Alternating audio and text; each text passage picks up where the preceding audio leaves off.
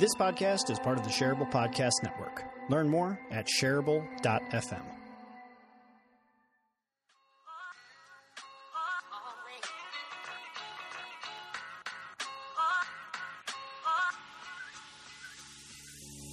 Hi, I'm Jeff Gibbard, the world's most handsome social media and content marketing strategist and real-life superhero. And this is my podcast, Shareable. Every week, I get the opportunity to speak with someone brilliant, including entrepreneurs, academics, authors, speakers, researchers, and more. Come along with me as we dig deeply into their unique story of success, including their highest of highs and often their lowest of lows. These episodes are powered by my curiosity about the critical role that relationships and technology play in shaping the course of our lives. These episodes aren't sales pitches. These episodes aren't the standard book tour. These episodes are just shareable. Before we get to the episode, I just wanted to let you know about an amazing free resource that you should be taking advantage of. I ran my own agency for 7 years, and I know that as a freelancer, entrepreneur, or small business, you want to feel confident that you have all of the skills you need to grow your business, lead your team, and close the sale. But I also know that sometimes, no matter how hard you try, it seems like you can't get ahead. You try to learn how to be a better leader only to find yourself winging it. You know that you have a unique story to tell, but your marketing materials aren't telling it. And the things you need to learn are spread out all over the place, so it can be challenging to know where to even start. And it's for all of these reasons that I created the Superhero Institute. The Superhero Institute is a personal and professional development platform with curated resources, lessons, and strategies to unlock unlimited growth potential and teach you specific superhuman abilities. Your free membership comes with access to the one-of-a-kind Superhuman Framework, along with a structured approach designed to give freelancers and small businesses the tools for professional growth. Lead your team, tell your story, and close that business. Commit yourself to continual growing, to consistently expanding your skills, and constantly deepening your understanding. It's time that you get more done than you ever have before, and before long, you'll realize that you're just getting started. Become the superhero you were meant to be. Join today for free at superheroinstitute.org. Hey, just a quick heads up on this episode. This is Tommy Griffith on this episode. It's a great episode. He goes all through his journey of starting an SEO training company, and he's a super smart guy. I interviewed him, man, it was a while back. I am sorry, Tommy. This took me a long-ass time to edit this episode. But I interviewed him back in late 2019, before I had officially launched the Superhero Institute. I make reference to a 15,000-word social media strategy blog post that I said was forthcoming. It's actually out. So while the episode is old, all of the information is still totally relevant, totally current, and it is a worthwhile listen. I assure you this episode is shareable. So give it a listen. I hope you like it, and I will be sure to put everything in the show notes that we talk about in this episode, and you should definitely go and check out Tommy's business. The guy is freaking smart, and he'll showcase that in this episode. Enjoy. So the story with me started when I applied at a bank in New York after university, or towards the end of my senior year. The financial crisis had just started. It was 2008. I applied at this bank, and then like 3 days later, they went bankrupt. It was like a 160-year-old financial institution, and they went bankrupt 3 days after I applied. And and I was like, okay, what do I do now? I was studying finance at the University of Connecticut, and I was about to graduate, and the economy was collapsing, and so I had no idea what to do.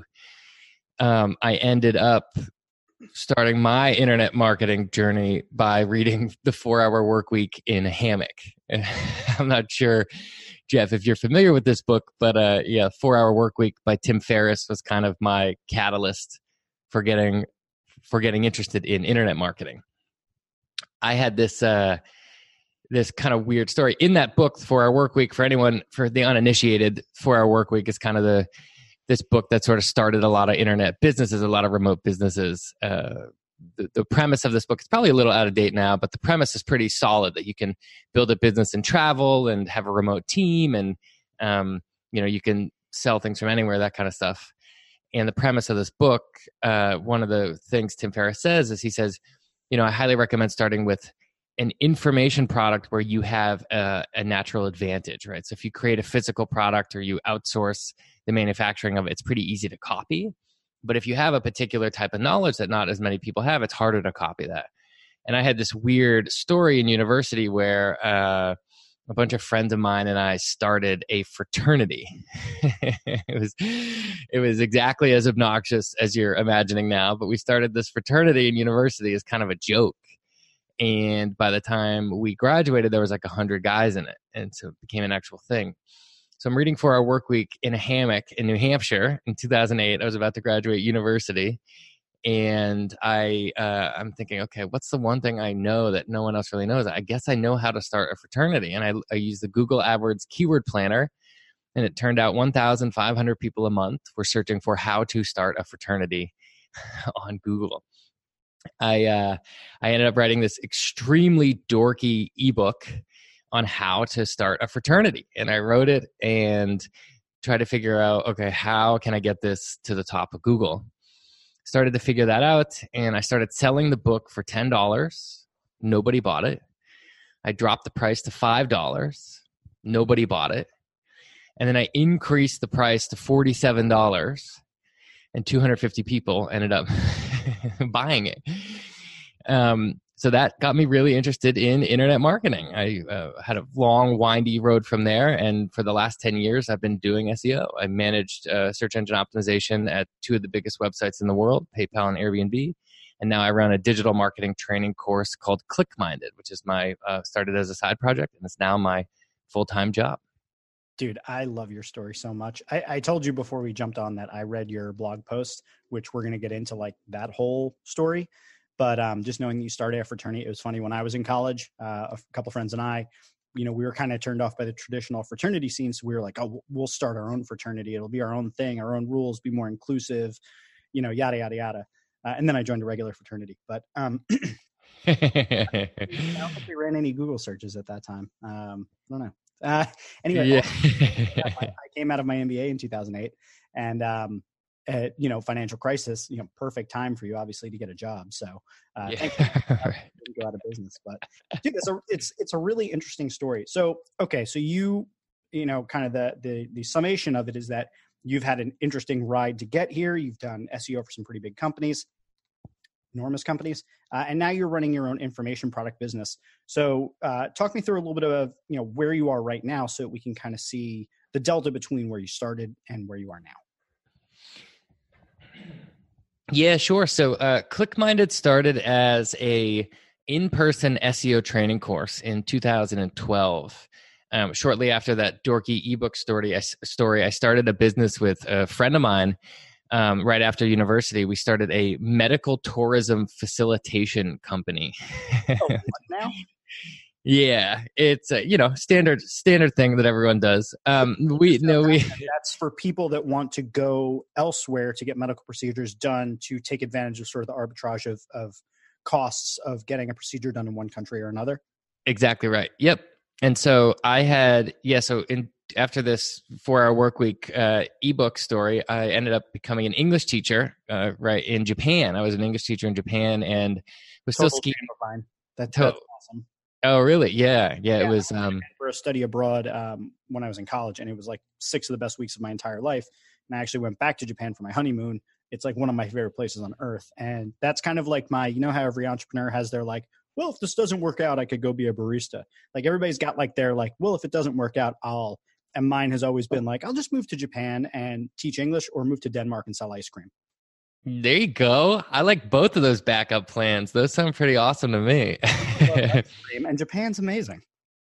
For sure. Yeah. Japan for me too was a total roll of the dice. It's so funny how you look back at your decision making, and like, I cannot believe parents let their kids make any decisions before age 25. Like I was so dumb. I mean, I couldn't get a job. I wanted to teach English, and on my list was like Brazil, France, and Korea, and just like the company in Japan emailed me back faster. That's literally why I went, because they emailed me back faster. Like it ended up being great. I really did enjoy my time there, but my decision-making process was like so broken and dumb. It was, it was ridiculous. Well, I think the lesson there that all of our listeners can take from that is the early bird gets the worm. I think we can all agree.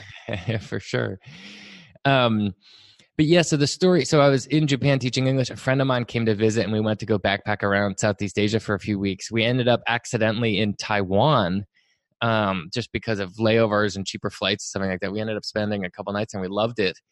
And we're scheming on a couple different ideas. And one of us had seen a medical tourism news story that week. We started to look into it. And long story short, we ended up creating a company. It was basically an internet marketing play designed to try and capture people that were interested in medical tourism abroad. So it was 2008. It was kind of in the U.S. pre-Obamacare healthcare reform, even though healthcare is still a mess in this country. But there's just a number of people that for certain surgeries, it made a lot of sense to go overseas. So we started this business and it went miserably, absolutely cratered everything.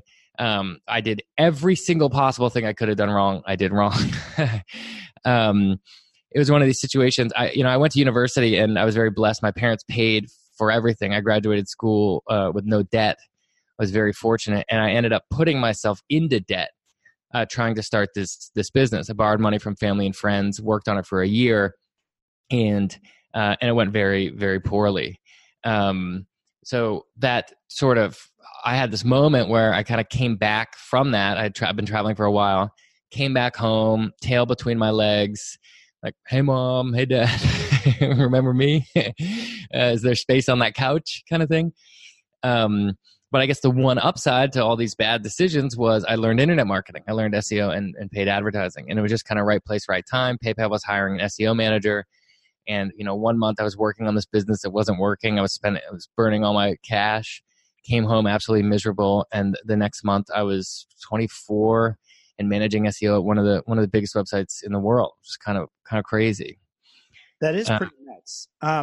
So I think one of the things that I really want to make sure that we cover, and I just want to plant this as a flag for this is something I want us to accomplish in this episode, is that I know that ClickMinded is going well now. And I know that you've had successes and failures. And there's kind of two really key points that I see in your story that I think are interesting for listeners. And hopefully everyone listening would agree with me on this. So the first is that you basically taught yourself how to do these things out of just pure curiosity on how to do it. And I want to unpack kind of what's your background in tech, because I think there's a prevailing notion that people who build these online businesses are digital whiz kids. You see the Matrix, you walk into a grocery store and there's green code falling down over everything. So I want to basically either confirm or dispel that myth.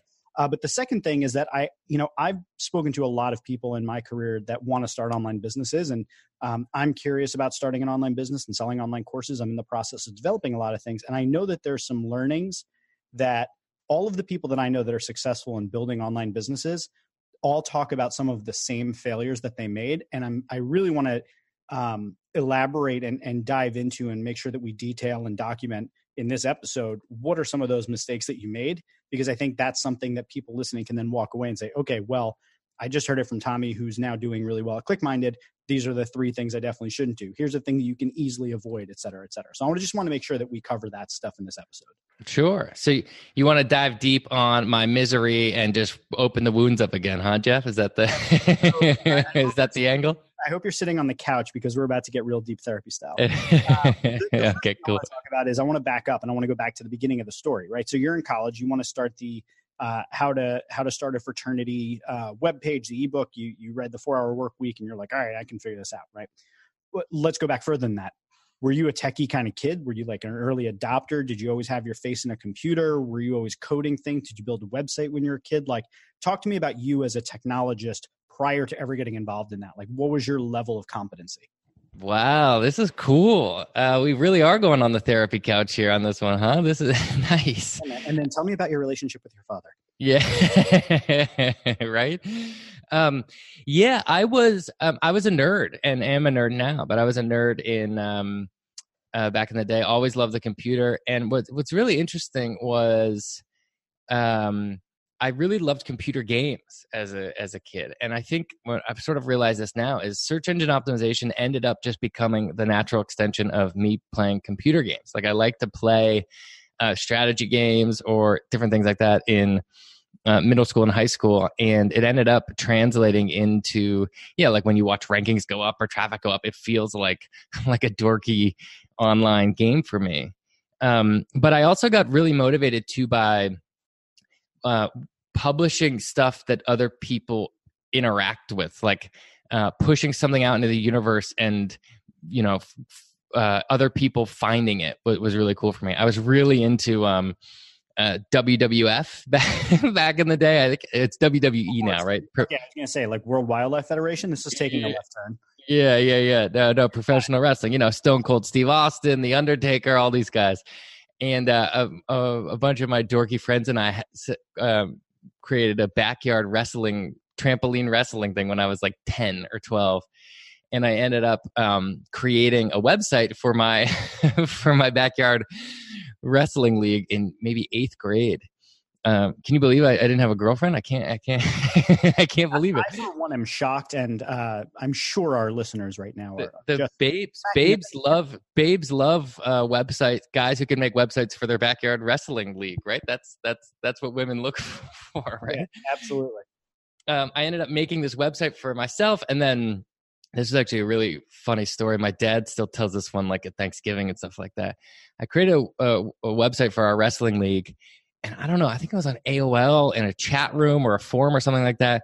And I ended up meeting someone and they said, I want a wrestling website for my wrestling federation too. Can you make me one? And I said, sure, I'll make you one for $10. And I ended up making this random stranger their website, and they physically mailed me a $10 bill. I created the website, I put a password on it, and I said, here's the website. I'll give you the password when you mail me the money. And my dad got this letter one day with just a $10 bill in it. And he said, Tommy, what is this? It's addressed to you. And I was like, oh, that's the guy. He finally paid me. Okay, I got to give him the password now. And that was like, I was probably 13. And I don't even know if PayPal existed at the time, but I definitely didn't have a bank account. And that was kind of the first sort of turn into making websites. Please tell me that you told that story at your PayPal interview. You're like, the reason I was inspired to work that would have been funny. 13. Like, that would have been such a good story, man. They would have hired you right on the spot. I mean, they did hire you, but that would have given you the faster path in. For sure. I did not think of that. That would have been a good idea. Yeah. All right. So you were a techie kind of kid. You were a little bit nerdy. You definitely played with stuff. You saw it kind of as a game to a certain extent when you started to get involved in SEO. Got it. When you started in the whole SEO, paid search, any of the things that you were trying to do to create these online businesses, did that start prior to your whole the ebook about starting a fraternity? Did your understanding or knowledge or research into paid search and SEO, did that start before that? No, it didn't. I had done things that I now would look back and say that is internet marketing, or tried different ideas. I was always kind of entrepreneurial driven, but I didn't really know what internet marketing was. I still liked creating sites. I still like creating things on the internet, but I wasn't doing any of that. But yeah, like either things like when we were starting the fraternity, I would do a lot of messaging and spamming of people on Facebook. Facebook had just started when I was in university, and so I would message a bunch of people to come to our parties. Or I tried importing some products from China and selling them through Facebook ads, like within the first 6 or so months of Facebook even launching ads as a product. So I didn't know any of that was internet marketing, but I was just like bored with class and wasn't very good at school, but was like kind of trying my own things, and mostly ADD. It was mostly ADD driven. I was either doing internet things or like drinking, right? And so, but the actual like, oh my God, what is SEO sort of thing didn't happen until I was probably 1 or 2 months having graduated university. That's kind of when it started. All right, got it. So we've talked at this point about a lot of the different things that you did that were really cool, where you were like, you were involved in things that were internet marketing related before you knew what they were. You kind of backwards stumbled into some success. This guy sent you a $10 bill. It's all awesome. All right, now let's pick at your wounds. So you decide to try and start these online businesses. So let's pick back up at the point where you're starting this medical tourism business, and let's go through to when you finally found success at ClickMinded. And what I particularly want to focus on is at what points did you totally screw up now in retrospect that you would go back and you would never do those things again? Yeah. So, I mean, I think the biggest thing around the first business was, I mean, you know, when you're 22 and giving it your first shot, of course, like there's going to be stumbles, but the biggest thing I think was my own personal interests in the idea or the product, and also stacking up any unfair advantages that I could have had. So there's this term, I wrote about it in the post you'd mentioned earlier, called exit velocity, right? This guy, Dan Andrews, he runs this cool podcast called Tropical MBA. He coined this term, and he says, I'm just pulling it up now. He says, exit velocity is the amount of professional and entrepreneurial momentum you have when quitting your job and starting a new venture. Momentum can come from a variety of sources: investment, capital, experience, anchor clients, industry knowledge, and connections, aka unfair advantage.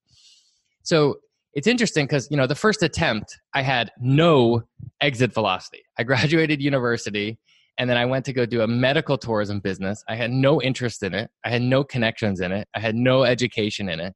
Right? I had no capital. I had no unfair advantages, and surprise, surprise, it failed miserably, right? But with ClickMinded, which, by the way, was probably idea number 15. I mean, it was not very natural. I tried a lot of other things before it. With ClickMinded, I was managing SEO at two of the biggest websites in the world. And then on the side, I was teaching search engine optimization to startups. I was then taking that product and using it at work. So my colleagues at PayPal and Airbnb were using it, and I was improving it that way. I was leveraging the branding of those companies for it and continuing to work on it while I was there, right? So by the time I left, I spent 4 years at Airbnb, and by the time I left, the business was generating more than my salary. I had the brand credibility from it. I was using it every day at work to make it better. I kind of stacked all of these unfair advantages in my corner, right? And even though I really stumbled out of the gates, like when I first went to go full-time in the business, I had so many, the deck was so stacked in my favor that it was kind of inevitable that it had to work. So I think one thing to think about in terms of like what I wouldn't do or would do is think about, you know, for anyone listening now, think about what you're doing every day that your employer is paying you for, and where do you have unfair advantages. People that don't exploit their unfair advantages, they're not desperate enough. And I only know this because I know how horrible it is to be miserable and in a bunch of debt that you create for yourself. And, you know, when people say like, oh, you know, you're being cheap, you're using this, you're using that, it's like, dude, you are not desperate enough to make this work. You have to take every single thing you can get. And so that is the one thing I would think about in terms of what I would or wouldn't do, is find your unfair advantages and relentlessly hammer those, because, you know, startups are hard. Most startups fail. Most businesses die. In all likelihood, whatever you're thinking about is not going to work. And so you need to stack the deck in your favor as much as you can. I think that's great advice, which I kind of want to ask you about that from a different perspective. The question comes down to, are great ideas enough? Because you're talking about having the velocity and being able to have your unfair advantages. And in some ways, even like if you have a job and you can do this on the side, like that gives you a little bit more momentum and a little less fear and desperation out of it. So that's kind of like a good thing working in your favor. But a lot of people kind of just go into the online course thing thinking, well, I've got a great idea.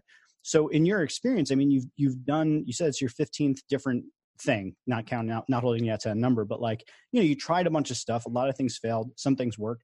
I mean, how many of those did you look at and you were like, or looking back on them, could you say that is actually a really great idea? I just didn't know what the hell I was doing, or I wasn't passionate about it, or whatever. Like, are great ideas enough, or is there some other secret sauce there? Yeah, that's a great question, Jeff. And you're totally right about that. And for me, it was the passion. So there's one example, you know, I was working at PayPal. I was trying to pay off this debt.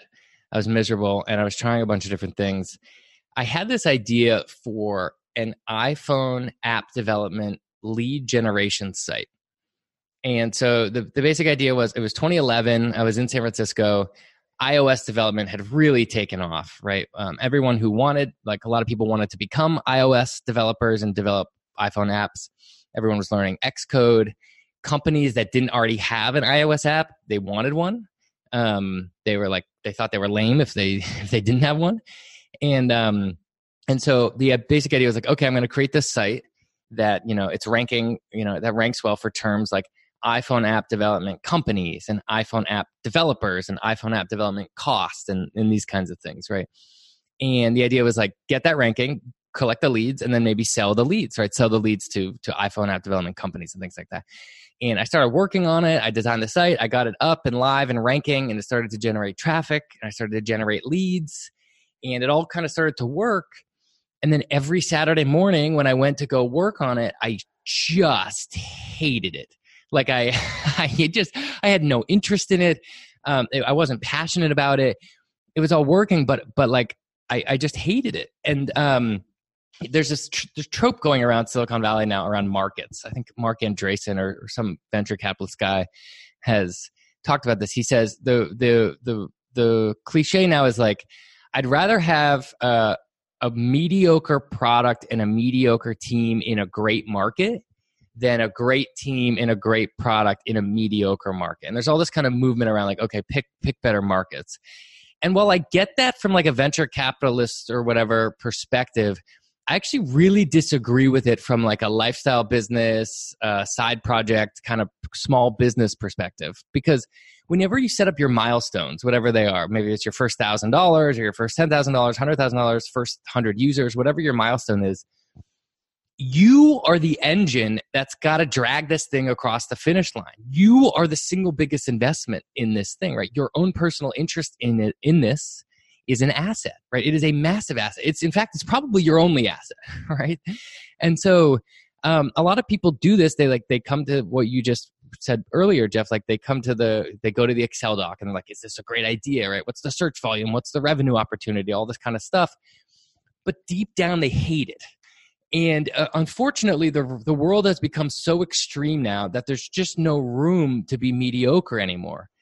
Naval Ravikant is this like amazing tech investor guy who's become like a tech Buddha. His Twitter account is amazing. But he had this saying recently where he says like, what feels like work for other people should feel like play to you. And on a long enough time horizon, you can't really lose if you're working 8, 12, 16 hours a day and it's play for you and work for the other person. So even though the initial idea, right, like this iPhone app development idea was like, looked like it could have made money, but I just couldn't get out of bed in the morning and work on it. So I ended up killing it. And, teaching SEO was just something I loved. I was a nerdy kid who loved video games. SEO was very natural to me. And I also loved teaching. I taught at a graduate school in San Francisco. And this like combination of teaching SEO on Saturdays, it sounds like hell to a lot of people, but it was awesome for me. I really loved it. And then surprise, surprise, it ended up working.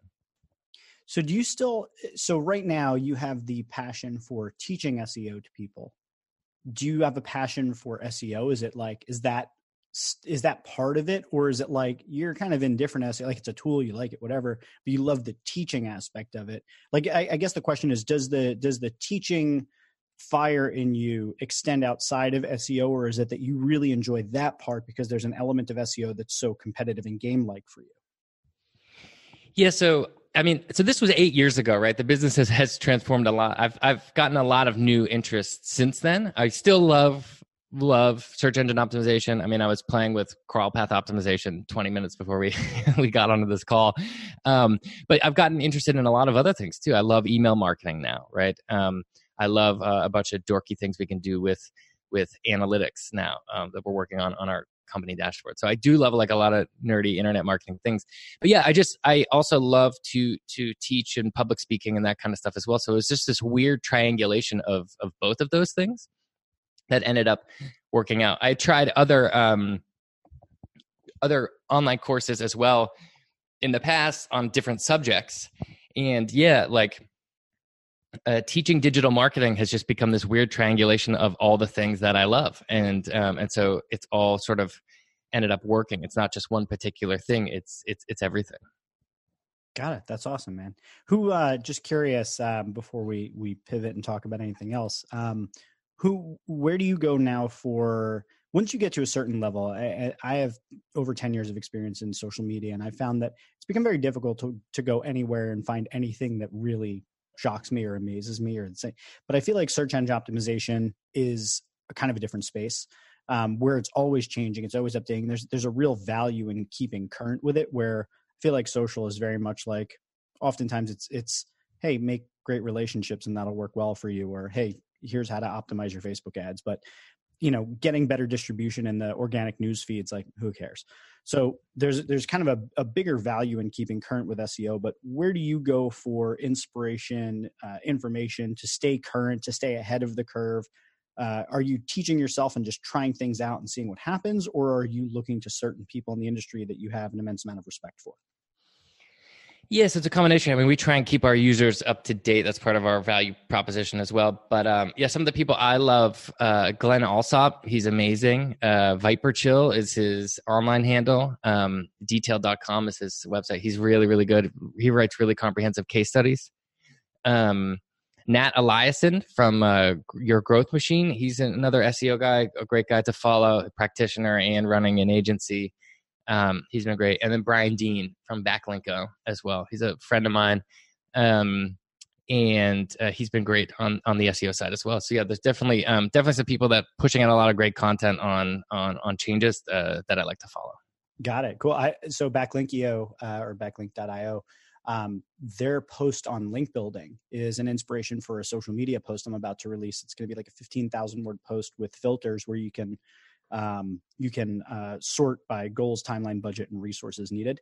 And it basically lists out every social media tactic along with the primary social media strategies. And it was inspired by, there's a post on backlink.io that is just an epic link building post, and it ranks like, I think if you just type like link building, like on Google, I think that's like the first post that comes up. So yeah. He's great. Right on. All right. I want to talk to you a little bit about, I want to come back to ClickMind, and I want to look at it from kind of an outsider perspective now. So you've got this business, it's evolved. You had you had the ups, you had the downs. You went through a bunch of different ideas to kind of get to this. So, okay, so now you're here, right? Well, I want to treat you like the oracle, right? You can be the wise man on top of the hill and disseminate down onto us, those lowly non-online business owners. We're going to be starting ClickMinded today. Let's pretend it doesn't exist. It's complete. It does not exist at all. You're going to build the exact same business. What would the steps that you would take today, now knowing what you know? Walk us through the process of how you would build an online business today if you didn't have the business that you currently have, but wanted to build it. Interesting. So I think the one big advantage is that creating, especially if you're in the online course space, creating an online course now is so much easier than it was in 2012. I mean, we really are in this like online learning renaissance now. There's so many different ways to do it. A number of different SaaS applications that make it really on like Kajabi or yeah, we're on Teachable. We love Teachable. Teachable's been really good.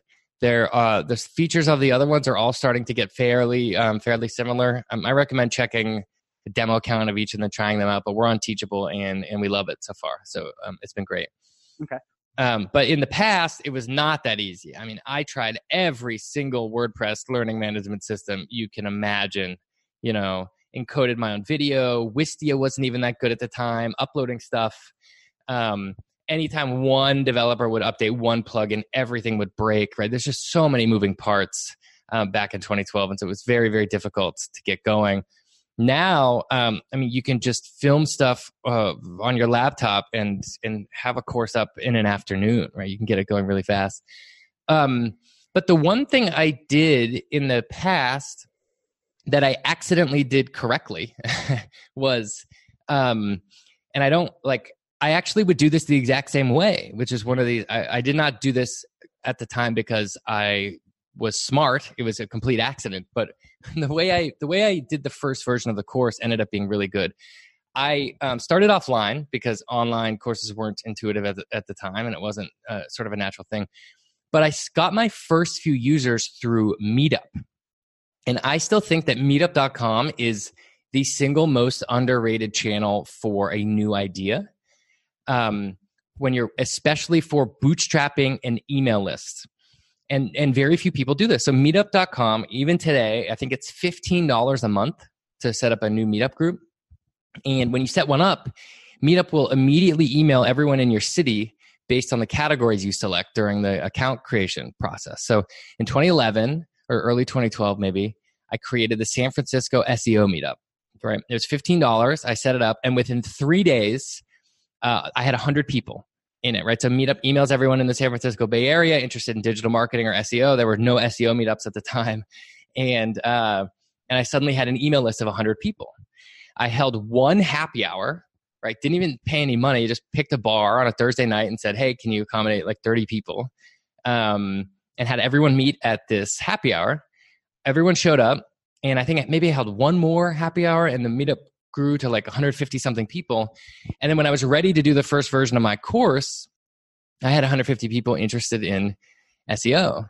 If you're taking this advice to heart or you're writing this down, one thing I highly recommend, this seems like a small thing, but it's really important. When you throw your first event, the flake rate, the no-show rate on Meetup is really high. It's free to join most events and then most people bail, right?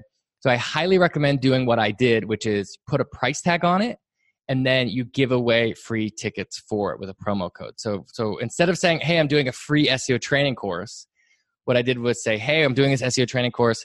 It's $500. But it's free for the first 20 people to email me, and I'll give you a promo code. And that'll move your attendance rate from about 30% up to 70%. Yep.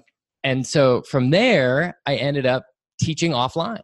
And did you get people from that to actually pay the $500? Like they had the first 20, and then would you get like 2 or 3 other people? Would you get like another 20 that actually paid for it? Because that would make it worth it in and of itself. Yeah, so the meetup group was entirely free. I never charged anyone in the meetup group, but they were the guinea pigs. They saw easily the worst version of the product. They saw like all the early stuff. They were the ones I tested everything on. And then once I felt pretty confident about it, I started charging and was charging $500 per day per user. Got it. And so those were, and a lot of those were, it was companies paying to send their marketers and things like that to the course, or a few entrepreneurs as well. But yeah, I mean, looking back, I wouldn't have changed that. And the reason why, it was pretty interesting. And again, I did not have the foresight for this. I just did it by accident. I realized that, when I looked at the first version of the online course launched on Udemy, which is an online course marketplace, and a number of my competitors, they were these guys in their basement talking into their laptops, talking over their slides, and taking you through Google Doc or through an Excel sheet about search engine optimization. And it's really when your V1 of an online course goes out, it's tough because you can't get feedback on it until you get that 1-star review, right? Like that's when you get the feedback. And so what I found that I accidentally did right was when I started offline, you get that feedback immediately, right? You're sitting there with your customers in a room. You're teaching something and you see it on their face. Oh, that didn't work. Or, oh, that worked really well. Or, oh, that joke didn't land. Or, oh, they need more of this, right? And so by teaching offline, not only was I really embedded with my customer avatars and like what their problems were, but the product iterated so fast that by the time I finally put it online, I was at like, I had done it 10 or 15 times. And so that's like 5th generation kind of product at that point. And so by the time I launched it online, it was way better than anything else because my feedback loop was really, really fast. So a really long answer to your question. Sorry, Jeff, but looking back, that's one of the things I accidentally did correct. And I would still do that again today. It's really funny. Internet marketers hate leaving their basement, right? Like they would much rather send 10,000 emails than get on the phone or get out into the real world. And so when I got out into the real world, when I actually sat face to face with my customers, I was just doing it through happy hours and I just kind of enjoyed doing it. But I ended up having this natural moat where people weren't physically teaching in person. They weren't getting feedback loops fast enough. And it ended up being a big advantage for me. So it doesn't scale at all. It sounds really gruesome and time consuming and annoying. And it is. It 100% is. But if I was starting again today, I would 100% start offline, fix the product offline, and then bring it online. That is such great advice. I actually, so much in that. I mean, one of the reasons why I kind of have been stepping away from online marketing and digital marketing as just the sole thing that I'm doing is that I'd love actually getting together with people and having those aha moments in person, online, in-person consulting, social events, things like that. So so much there for that. The other thing is that I actually just, after I left my agency, I brought the meetup group that I had started there with me, changed the name, and I'm, in the midst of planning events and things like that. And I feel like that's such an inspirational way to put it. And the different learnings and things you gotten out of it. I mean, it's definitely inspiring me to rethink what I'm doing with my meetup.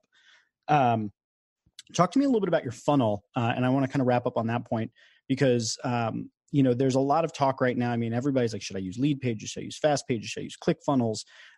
Should I use the Kajabi built-in thing? Should I try and build it in MailChimp and use their, I'm curious, are there some tools that you really like, some that you don't? And kind of what are you finding the most success with right now at getting people into your universe purely online? Are you using webinars? Are you just using email drip sequences? You talked a lot about it in your blog post, but I'm curious the update for now. Yeah, sure. So our biggest traffic source is SEO, right? And SEO from Google, and we're trying some stuff with YouTube now as well, which has been nice.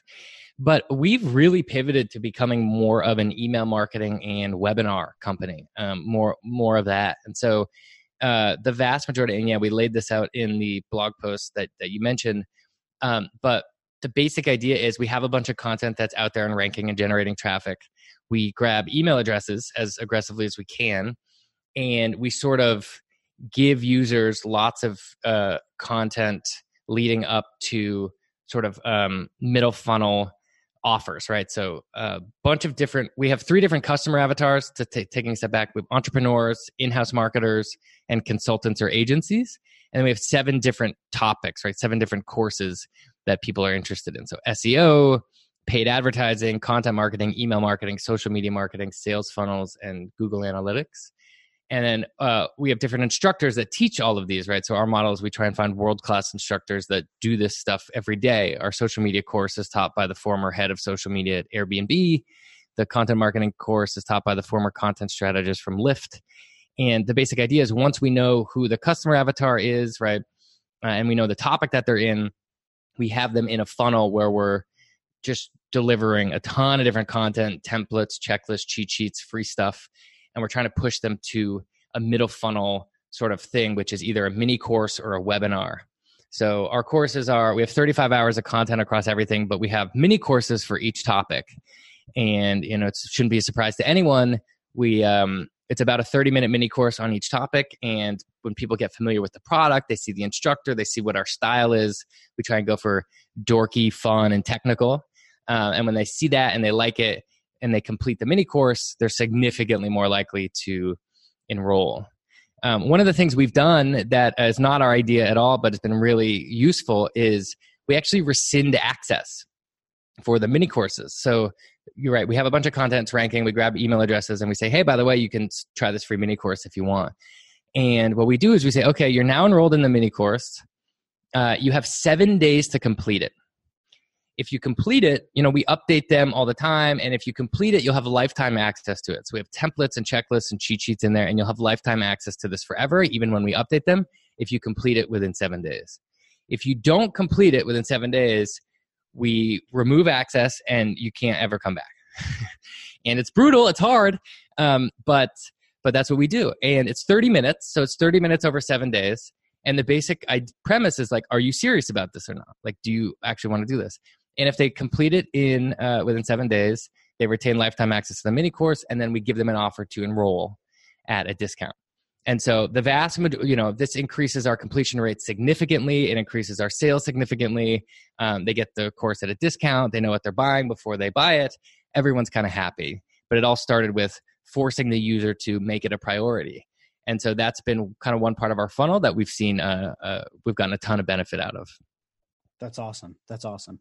All right. I actually lied. I want to ask you one more question. About funnels. I want to ask you the final question because I thought about it as you were talking. You were saying how your first product, you tried selling it for $10 and then you dropped it to $5. Nobody bought either time. And then you jumped it up to $40 some odd and 250 people bought.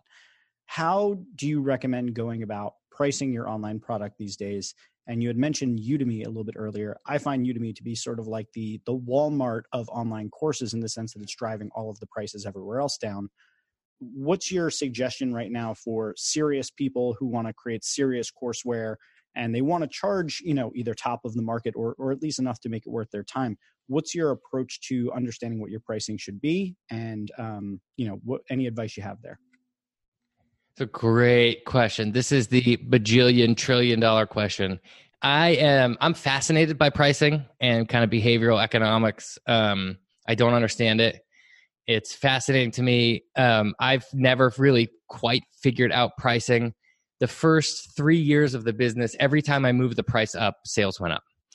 And so I was like, it was very obvious to me that I was charging too little at the beginning. So I have, a lot of strong thoughts on this. The first is Udemy, unfortunately, is no longer a place to get started. Udemy and I actually had a very public falling out about this. I wrote a blog post. I was featured on their homepage for a long time. I was friends with them. I went in their office, helped them with some stuff. They promoted me. But I wrote a blog post once they changed the rules a lot for instructors.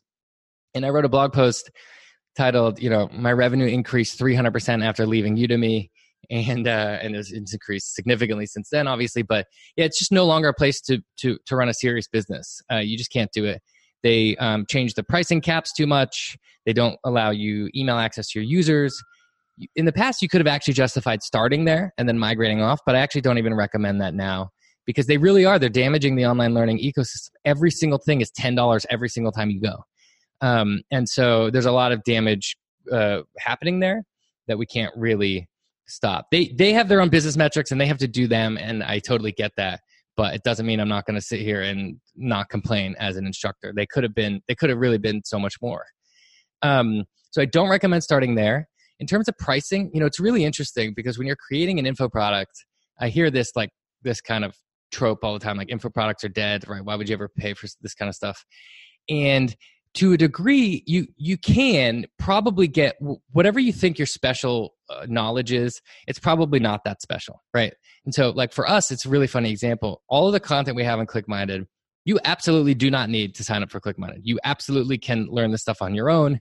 You could go free YouTube videos to $10 Udemy courses to us, to $1,000 courses to $100,000 master's degrees. I mean, the price range is wild. The way we do it is we say, look, you don't need this, but I've been doing this for 10 years, and here are these other experts that are doing this. We include unlimited lifetime access and free updates for life. So like when you enroll once, you get updates forever. And this is our style. This is how we like to do it. Sign up here if you want, and if not, that's fine too.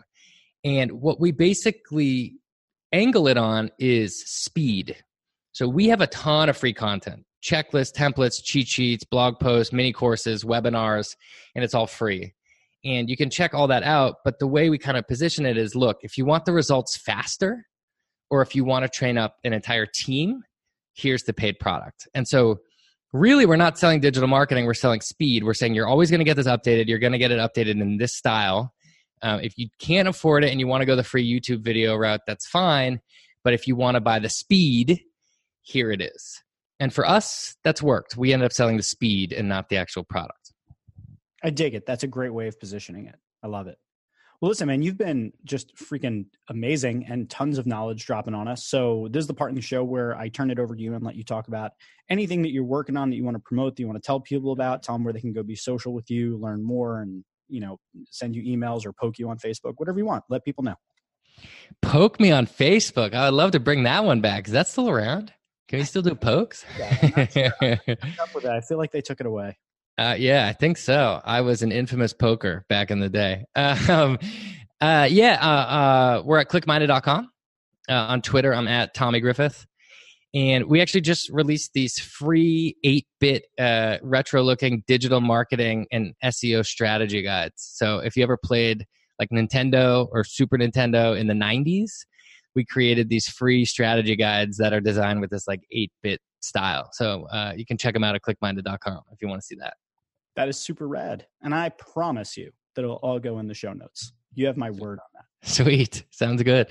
Cool, man. Well, I really appreciate you. You reached out and we connected and we got to chatting a little bit and shared all your stuff with me. And I was like, dude, you got to be on this show. And you came here and you dropped the knowledge bombs and it was really, really cool. So I appreciate you, man. And I'm sure all of our listeners appreciate you as well. So I guess if I had to say anything about this episode, call it anything, sum it up in one word, I guess I would say it's shareable. Wait, don't leave. If you've never listened to my fancy outro, do it just once for me, please. Okay, if you enjoy Shareable and you find it valuable, there's a few ways that you can support the show. One, you can share it on social media, which I strongly encourage. I mean, it's literally the name of the show. Shareable. Two, you can review it on iTunes, Stitcher, or wherever you get your podcasts. And if you're an Overcast user, as many of my listeners are, make sure to click that star button on the episodes that you like. The third way that you can support the show is by blogging about it or discussing it on your own podcast or even by making a YouTube video where you talk about one of the episodes. And then the final way that you can support the show is by supporting it directly on Patreon. You can find the link in the show notes. Now, before I let you go, I want to tell you about one other thing, shareable.fm, where this podcast is hosted. Do you have a podcast or know someone that has a podcast that you think is particularly, shareable? Well, send them to shareable.fm to apply to be on the network. Shows that are selected not only get added to the site and in some cases to the Shareable FM radio podcast, but we also bring together the best tips, tricks, and tactics for promoting your show and growing listenership. And for our headliner and feature shows, we provide fully outsourced social advertising support. So leave the promotion to us, okay? So give it a look, and if you want to find some new and interesting shows, or if you just want additional exposure for your own show or know someone who would benefit, please let them know about it. Thank you for tuning in to another episode of Shareable. I sincerely appreciate it, and this show would mean absolutely nothing without you, the listener. So thank you, and I hope to see you back for the next one. Goodbye for now.